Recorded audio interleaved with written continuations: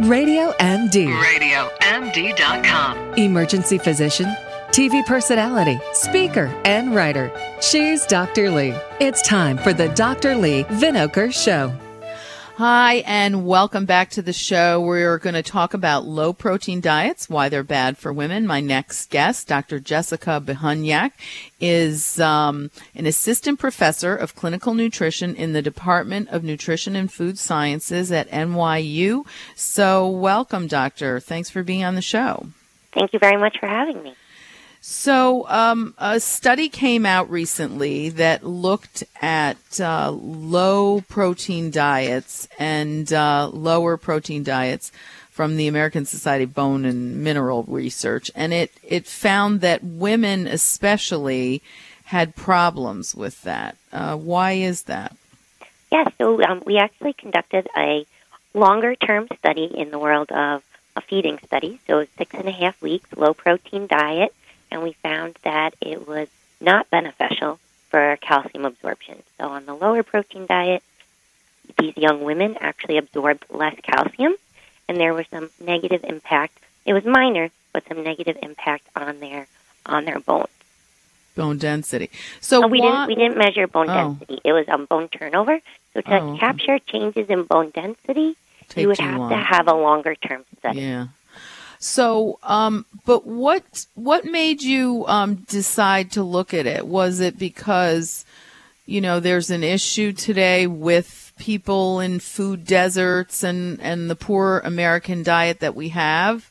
Or, why did you look at sort of low protein? That's a great question. So there's actually this older hypothesis that we call the bad for bone hypothesis.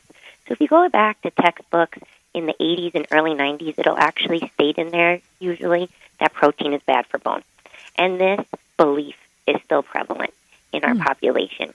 And it was believed that higher protein diets due to animal sources have sulfur-containing amino acids, which cause this increase in acid load on the body that it was believed could not be handled by the kidneys, causing calcium and buffer to be released from bone, ending up in the urine.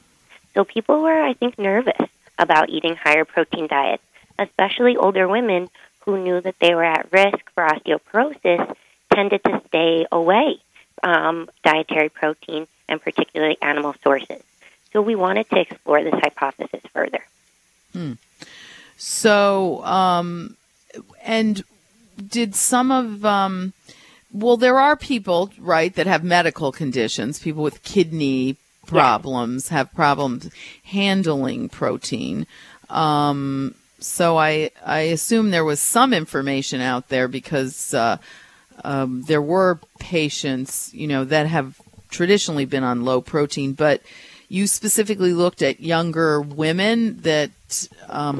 we looked at healthy younger women who have normal kidney function. We wanted to start there.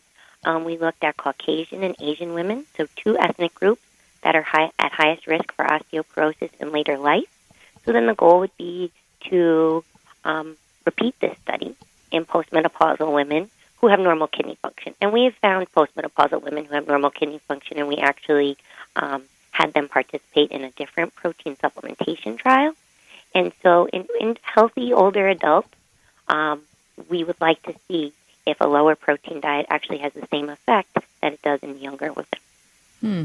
Now, what about the source of protein? Did you look? Because, we do talk about, and you can talk as a nutritionist about, the pyramid that we're taught to think about. And, protein is one of those things that, we say, okay, that's a little bit, down at the smaller end of the pyramid. And then people talk about, is it healthier, vegetable protein, beans, things like that versus animal protein? So specifically for me, I have not looked at the different sources yet. So all of these calcium absorption studies that I have been involved in have looked at mixed protein diets. So diets that have both animal and vegetable sources. And I believe that the epidemiological data that looks at animal versus vegetable sources on bone health is very mixed. So that there definitely needs to be more work done in that area. And then for our work that looks specifically at calcium absorption and bone turnover, it would be nice now to take what we've done and follow up with looking at different sources. We're also interested in looking at specific groups of amino acids, and we think maybe some of them are actually responsible for the effect of dietary protein on calcium absorption. So in practice, then, people are, for the elderly, are people telling them to watch their protein source now? Is that, and now with this study, the takeaway is that you really don't have to worry about your protein?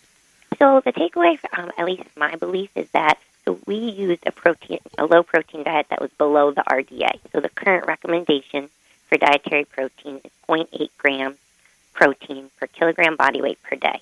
And we used 0.7, so it was a modest restriction.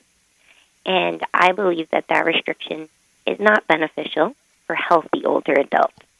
We did another study where we provided additional protein as a protein supplementation trial where protein intakes were about 1.4 to 1.5 grams protein per kilogram per day over 18 months, saw no detrimental effect on kidney function, saw no detrimental effect on bone density by DEXA, and saw improvements in body composition in postmenopausal women and older men.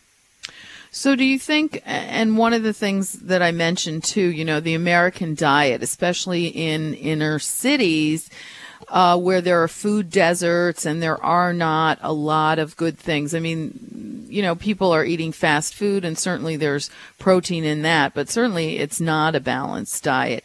Yet we see obesity, which kind of protects the bones a little bit. Not to say you should be obese for your bones, but the typical osteoporotic woman, right, is a little skinny thing versus, you don't see it that much with overweight people. But what does this say about that for protein? I think with dietary protein, you have to think of the other components.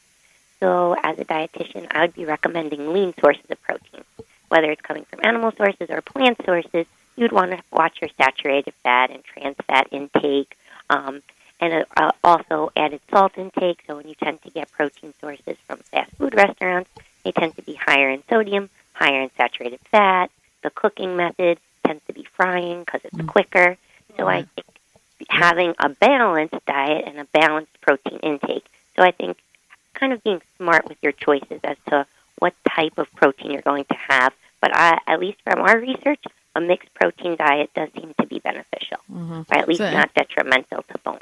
Okay, and I know that you gave the actual recommended protein level according to body weight, but what do you think an average 135, 140-pound woman should have for protein to be good for her bones and yet still healthy, assuming it was lean and vegetable source? So if you went with like 1 gram per kilogram, and you said she's about 70 kilograms. Yeah. So that would be a bump right above the RDA. Definitely not detrimental to kidney function. So that could be a place to start. So that would be 70 grams of protein. We have found higher intakes up to 1.4 and 1.5, not detrimental to bone or kidney and actually beneficial to body comp. But I think before people start recommending that amount, I think the scientists in the area would like to have, more research done just to confirm what we found in one study. But at least based on that one study, I would say that it would definitely be safe to have slightly above the RDA at 1 gram per kilogram, so about 70 grams. But again, healthy individual, no renal issues or diseases. This is your healthy older adult. Wow. Yeah, that's interesting. And we don't have much time for this, but maybe in the future we'll have you back, because then there's a whole issue of women that have gone on high protein diets to lose weight and what happens, I guess, with their kidney function and their bone health at that time. So thank you so much. We'll have you back to talk about some of that. This is the Dr. Lee Vinokur Show, Health from the Outside In on Radio MD. Stay tuned into your health.